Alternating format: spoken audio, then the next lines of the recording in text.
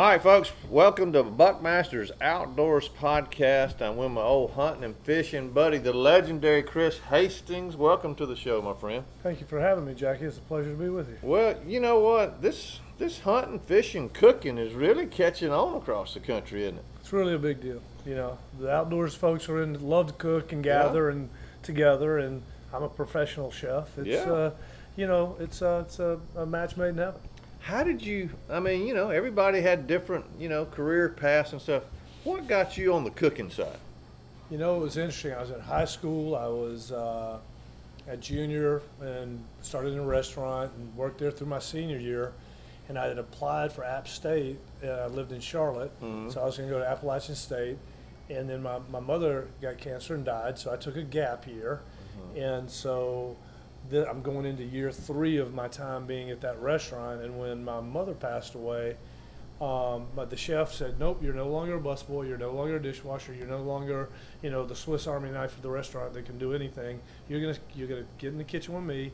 You're gonna put your cutting board next to my cutting board, and I'm gonna teach you how to cook.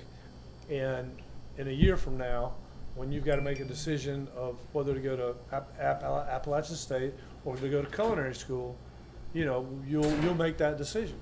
And so, as it turned out, he had been kind of mentoring me throughout the previous year, and he saw something in me that I didn't even know was there. And by the end of that year, he said, "What are you going to do?" And I said, "You know what? I'm going to apply to Johnson & Wales, which was his alma mater. That's in Providence, Rhode Island. At that point, I hadn't been north of Washington, D.C.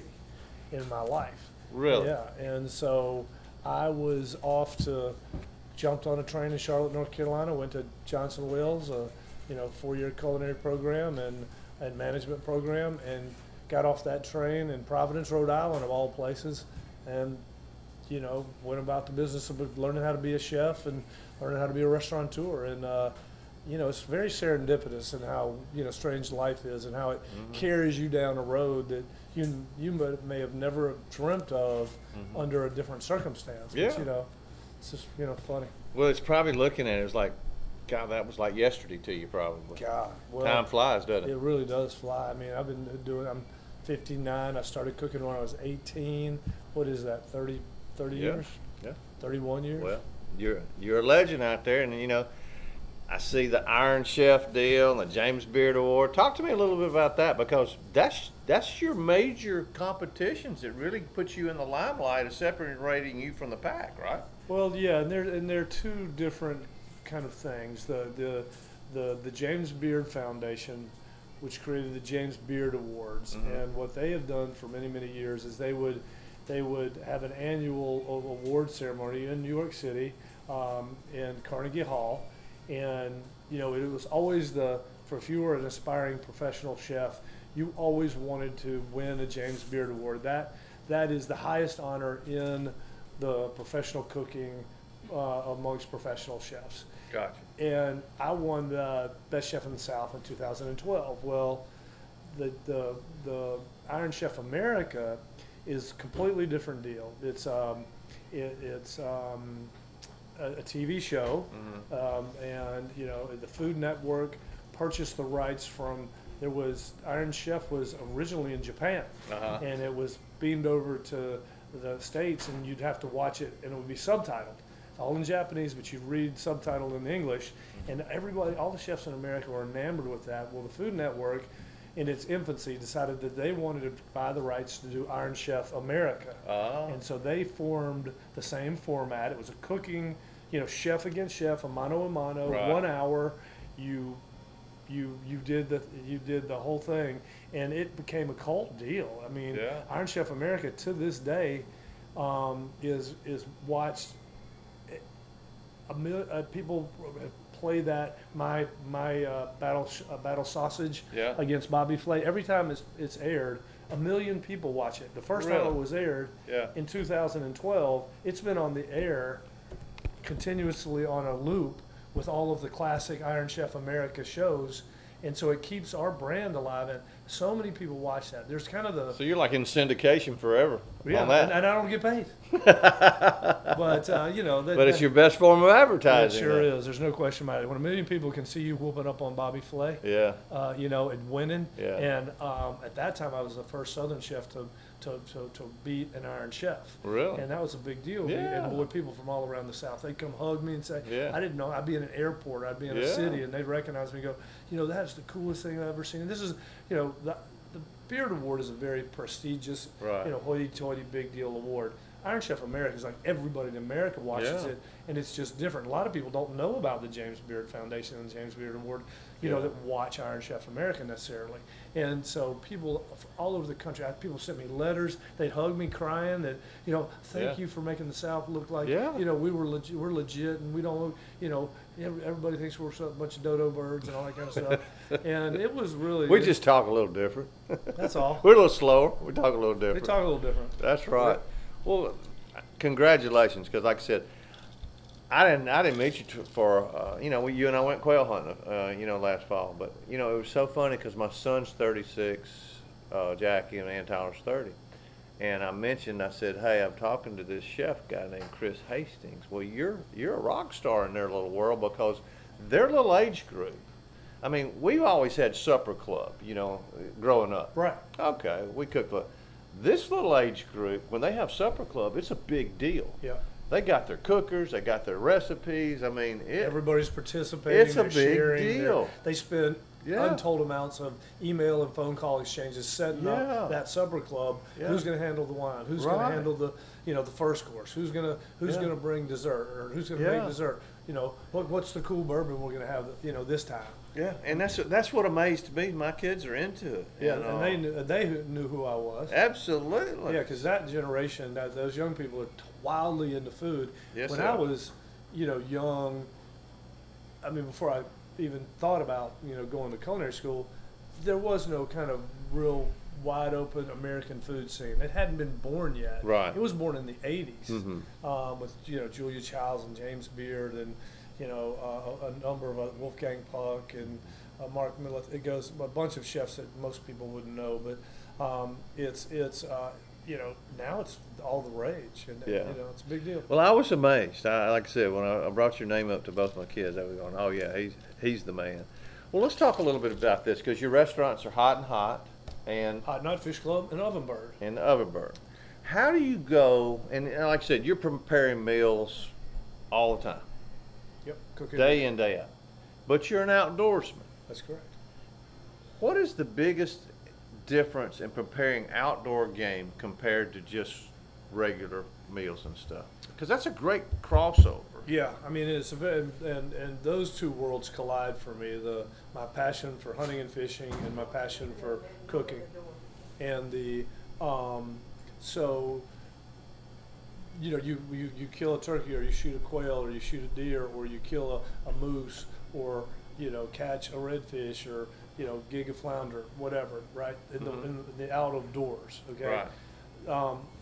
The fish is a little bit similar. It's a fresh fish. You know how to do it. But if you shoot and kill a moose or a woodcock or a grouse or a quail or a turkey or a deer, that's a little bit different. It's game meat. It's freshly killed. I like to age and hang my birds and meat, all of it.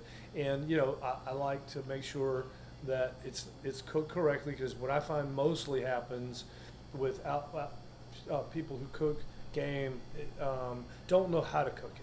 They Right. tend to not let it age a little bit and mellow out and let the muscles relax and all that. They tend to over season it and put all kinds of marinades and rubs on it and everything. I find game wildly simple and easy to cook, but I cook it less, by a lot less. Like most of the game I cook, whether it's duck or venison or moose or woodcock, grouse, quail, it's got a little pink to it. Now, Oh, yeah. in the case of duck and red meated, animals, it's rare, Right. rare to, and no more than the rare side of medium. Because you can't cook it, or the rare side of medium rare, is no more cooked than that. Because once you tip into, mid rare or towards medium, it changes the flavor, and it's just not as good. And It's interesting you said that because I like my steaks rare. I like rare. yes, But that's the first I've ever heard that you need to cook wild game a little bit more on the rare side. absolutely. I'm already doing it anyway because that's the way I like it. Right, but a lot of people overcook it, and it's wildly perplexing. Uh-huh. And for me, I keep it real simple: salt, pepper, olive oil, a little bit of fresh thyme. It's kind of my go-to, and especially what I call a butcher's salt. That's got it's salt that's ground with garlic and a little bit of red chilies and some fresh herbs, and that's it. And that's it. That's it. Grill or saute it or roast it in the oven, and let the game be the game. The woodcock should taste like a woodcock. The moose should taste like a moose. Grouse should taste like a grouse. A quail should taste like a quail. Turkey should taste like a turkey. Now, all those different meats need more or less trimming, right? Because as an example, turkey has got that very thin, very tough, thin layer that you've got to cut completely off and trim it, and then again that bird has got to be undercooked, and you probably notice how the grain runs on a turkey breast. If you cut with that grain instead of against that grain, Right. you might as well be eating shoe leather. Let's talk about this on the turkeys. Is that these kids now they're frying turkeys? Now, folks have been frying turkeys for a long time. See, I just never heard of that. Yeah, every year probably about 10,000 double wides get burnt down because they're frying a turkey on the porch behind the double wide, and they put too much oil in it and get it too hot. Then they drop a turkey in there and it explodes and goes Right. It's a grease fire, Yeah. and it just woof, it's gone, and and that happens all the time. Okay. And but I just didn't know you fried turkeys. you we can, Yeah. and it's wildly delicious because it's the cook time shorter. It is super tender and super moist, Oh. and it's easy. I think baking a turkey, particularly if it's got dressing or stuffing in it or whatever, people overcook it, they undercook it. It's how many dry Thanksgiving turkeys have we all run Yeah. into at B-Malls or some friend's house or whatever, and I like frying a turkey, but I still do a traditional stuffed turkey Gotcha. for Thanksgiving. But frying the turkeys is a great way to do it. You Yeah. have to understand how to do it correctly. Yeah. There's some things you need to do correctly. You don't want it to be wet. Uh-huh. You want to probably you want to season it and dry it real good, and then let it come to room temperature. You got to get the oil level just right in the pot you're going to fry it in. And don't get too much, but don't get too little either. And they sell turkey fryers now with a don't exceed. Oh, I got you. Don't exceed So because that's a dangerous cooking. Oh, yeah. Cooking fried turkey is dangerous, is what you're saying. absolutely. I'm with you. And Okay. and the temperature is very wildly important, and the oil is wildly important. You don't get an oil that you need a high smoke point. Right. Where you can get that temperature up and fry it just right. And it's real quick, and man, the end result is crazy good. Yeah. One of my favorite, and just traveling and hunting and stuff, has always been elk. I think it's the best. One of the best of the best. A lot of people argue, moose over elk. Yeah. But I think elk is the top of the top. I remember I brought it to our wild game supper at our church, and see, we had all the little old blue-haired ladies there. So we didn't really put out elk or deer or any of that. We just But our red meat. we just put out meat. And we just said, oh, that's tenderloin right there. But we had some that had fried quail and stuff, just so they wouldn't know. Right. They couldn't get enough, and they said, that was a wonderful tenderloin. I said, well, ma'am, that was a elk tenderloin. Right. And they just looked at each other and said, well, that's the best I've ever had. Yeah. And Well, that's again back to our original, Yeah. comment about people are freaked out about game. If Yeah. you told them it was elk, they wouldn't have touched it. I know. And then if you fool them real quickly, and then they put it in their mouth, they go, holy, Yeah. that is the best thing I've ever eaten in my life, and you cooked it correctly. Yes. Rare. Yes. And had you cooked it to medium, it would not be the same. Yeah. And they may or may not have liked it. I don't know, but I would not have liked it. But so Well, we noticed that. Like I said, that was interesting to watch folks that I knew. My mother would never eat wild game, and at any time or anything. And I did. I fixed her a deer loin, and told her it was a beef loin. Right. And when she got through eating it, she said, "Did you get that over at so-and-so?" I said, Right. "No, I got that out of my freezer." So, and she said, "You tricked me." I said, "Mom, I've been trying to tell you it's pretty good." I had to trick you. I did notice one thing though, like on the tenderloins on the deer, if you did not cut that white membrane off and just have meat on fire, that was the difference change the way I could taste. Now you might know more a little bit than me. Yeah. I didn't have the wild taste, but when you left that white kind of veiny stuff on there, you had a wilder taste to it. Yeah, that's called the silver skin. Okay. And what it is, it's a part of the, there's I'm sure a scientific name for it. It holds that muscle Right. around. It's like a membrane around Yeah, it. kind of an extension of the bone. Right. But it's a soft but very firm thing, and it's tough, super tough, and it's got a flavor that you want to trim off. Not so much on beef tenderloin. You do want to trim it off beef tenderloin because it's tough, but you're right. It's a little gamier, and you also notice if you grill it with that on there, it curls up, because it kind of shrinks. Right. And it kind of it doesn't lay evenly on the grill, and so you definitely want to cut that silver skin off for sure. Gotcha. All right, I know you got a cookbook and got a lot of other things going on. Talk to me about a little bit about that.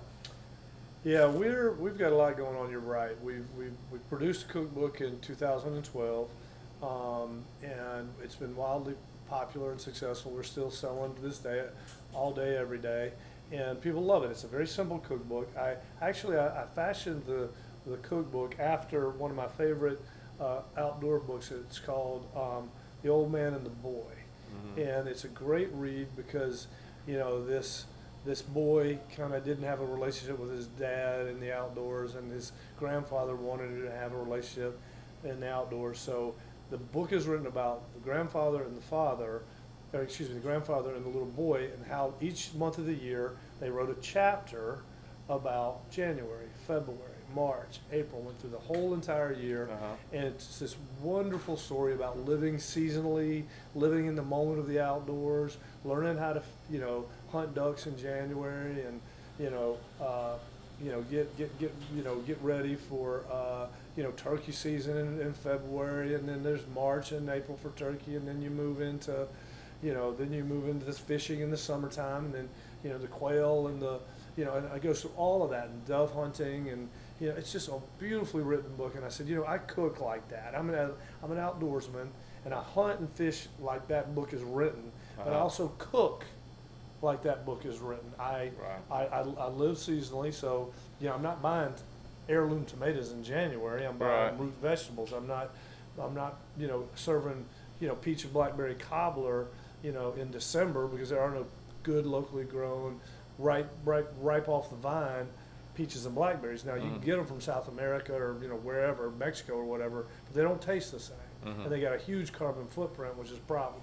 And so it's my outdoor life, in terms of my joy and passion for the outdoors, and my professional cooking life, and the way I season. I live seasonally, and buy only the best local products within the season. So that's where we tied our cookbook in with my outdoor life and my professional life. Gotcha. And it's really the way I live and cook professionally. I don't know how to do it any other way, frankly. I'm not going to be the guy that says, well, I'm going to serve this one dish every single day, no matter what. And let's say that's a dish that's a tomato dish.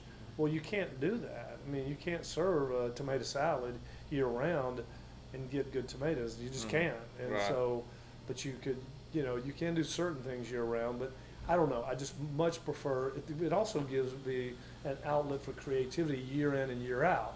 I keep evolving my thinking and, doing new dishes, but it's worked very well, because we've had the Hot Dog Fish Club's been around for 27 years. Has it been that long? Yeah, 1995. Now, somebody's listening to the podcast that they might not be in the Birmingham area, but they're coming into the Birmingham area. How do they get to your restaurants? Where are they? We're on both Ovenbird and Hot and Hot Fish Club are at Pepper Place, so that's over there near Sloss Furnace, and it's where the big farmers market is. Each Saturday. It's a great little neighborhood, wonderful place, and the two restaurants are blocked from each other. And you can go online and make a reservation, or call at both. What's the restaurants. difference in Hot and Ovenburg? So Ovenbird is the only other restaurant I ever wanted to do other than Hot and Hot. I'm a giant fan of a chef named Francis Mallman. He's he lives in Uruguay, and has had restaurants in Uruguay and Argentina, and he's known all over South America. He is the granddaddy of all chefs in South America, and he's all wood. He is an all wood cooking guy. And as an outdoorsman, I knew how to build a fire from a very young age. I knew how to cook over a fire from a very young age, and I was very comfortable around fire. And this notion of, let's say, having a restaurant that didn't have a gas line, okay, you just built fires every day, and you use ash and coal and wood and all kinds of different ways to produce different flavors and textures. Wildly comfortable with that whole idea. Now, for the average cook or somebody who wants to cook over a fire, you have to understand it's not a knob. You don't go turn it to 500 degrees and it stays there. Or, it's like a gas stove. You don't turn it on as high flame or medium flame or low flame. A fire is always in flux. It's either coming up or going down. So you have to have a rhythm and a intimacy with that fire and the temperature and your ability to control that temperature. Because good cooking is all about temperature control. So you have to be wildly aware and understand how that fire is burning and what you're trying to achieve with that fire, and nurture it and tend to it constantly. And it's just a wonderful way to cook. I really love it. So are your menus different? Yes, we have our Ovenbird is a small plate format, meaning it's kind of not like tapas like you would do in Spain, but it's all like appetizer portions. So if, let's say, you and your wife and my wife and I, we're all going to Ovenbird. Well, we have the menu, we look it over, and we may order for the first round of plates, maybe 6 plates of food. And then, we'd all, just pass them around and share them and talk about them and all that. Oh, okay. And then we go to the next round of food, and we probably get 4 or 5 more plates. And then, you keep doing that until you say, okay, you're tapping out. Now, some people, it's a great format if you want to try different things. Instead of going appetizer, entree, I'll have my check, please. Or appetizer, entree, dessert, I'll have my check, please, like Hot and Hot. This way you can really kind of taste a lot of different things, especially if you're comfortable with, sharing and passing around with friends and, all that. Some people don't like to eat off somebody else's plate.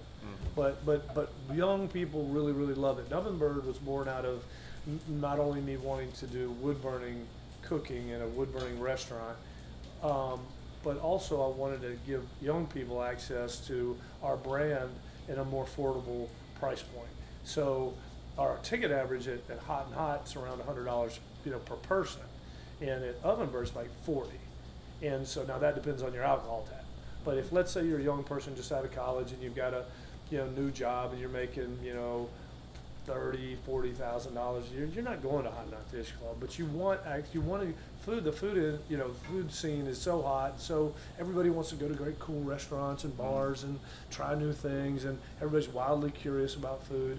That gives everybody, in that younger age group, there's wildly foodies. They're wildly passionate about food, and big time foodies, read about food, do the supper clubs, all that kind of stuff, and they have access to my thinking and our restaurant and our brand and how we function as a business.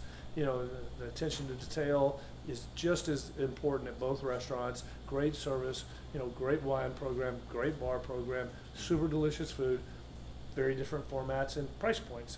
So for us, it's a great way to kind of bring people into our thinking and our brand at an affordable price point, and it's been great. Well, that's awesome. All right, if somebody wants one of your cookbooks, how do they get a cookbook? You can go to, of course, Amazon. You can call the restaurant. We've got plenty of them in stock at all times. You can order them off of our website or call the restaurant. I'll be more than happy to personalize it and mail it to you. And then it's harder to find in small bookstores anymore because it's been so long. It's 2012. That was a decade ago. So. But people do still carry it in their bookstores. Cool. But you can get anything on Amazon. So, or it's easiest just to go straight to us and call us up, and if you want to give it as a gift or have it for your cookbook library, I'll send you a little note or personalize it and sign it. And Okay. it's good. It's a great cookbook. All right. Well, you and I are working on some projects. Yes, we We are, don't have them Mr. all Bushman. nailed yet, but we're getting ready to. We're going to do some hunting and fishing, and hopefully, folks, soon we'll be able to tell you some things we got going. So, but your biggest challenge, okay? You're Iron Chef, all these big awards, but you've never probably been able to teach somebody like me, an old redneck, that's just a fast food guy. Okay? Yeah. I'm just a meat, potato, salad guy, and I call it a day. You think you can switch me over into this fancy lifestyle of food? My wife looks all of it. They're embarrassed to go to a restaurant with me. That's how embarrassed they are. They go, oh, Dad's he's gonna want iceberg lettuce with French dressing, yeah. corn on the cob, and a steak. That's all he wants. So you're that guy. I'm that guy. I've got all my restaurants have a sheet on, like the Jackie Bushman sheet. Like, okay, here's this old codger. You can recognize him right out of the gate. He's 60 or above. He's gonna want, he doesn't want his food touching. Like if he orders a steak and a potato and some green, something green, they can't touch. He want their steaks cooked, however they want their steak cooked, usually overcooked, and they don't, you're not gonna do anything crazy. You're not gonna order, No. No, I order the same thing every at the time. same restaurant every time for 40-something years. That's just me. But that's okay. Well, I think that's your challenge. I think it'll be a heavy lift for me, arguably the biggest challenge of my life. But I'm up for it. I think that, Okay. we're gonna do a little cooking tonight. Yeah, And we're gonna shake a pan and Yeah. learn a little something together. Yes. And we're gonna hopefully teach some folks on the Jackie Bushman show Yeah. how to cook some fish from Yeah. our fishing Yeah. trip here in Cocodrie. That's right. And, We've had a lot of fun down Caught here. a lot of fish. And this has been kind of your little lifestyle. I've done a lot of offshore fishing, but this is the first time I've gone inshore. We've had fun here in Cocotree, Louisiana, at Cocotree Charters, and we've caught a bunch of fish. Now in a little while, you're going to start cooking, and then the chef of the decade, Chef Boyar Buckmaster, is going to show you some of his talents. Yes, okay? I think you're the Jeff Foxworthy. Yeah, I went to Jeff Fox. Foxner. It was Redneck Cooking Camp, and I really learned a lot. Jeff brings a lot of talent to the table, and it's for folks like me that like fast food. Well, how did that go for you? I think it went real good, and I'll be showing you tonight some of my techniques. Okay, well, we'll see. We'll see if we can both learn a little something. How about that? Absolutely. Well, hey, thanks for being on today's podcast. As I said, we look forward to doing a lot of hunting, fishing, and some cool stuff. Folks, we'll be able to bring you up to date a little bit more once we get it all finalized. But again, thanks for being on the show. Folks, that does it for this week. That's our Buckmasters Outdoors podcast. Y'all check with us next week. We have another great guest.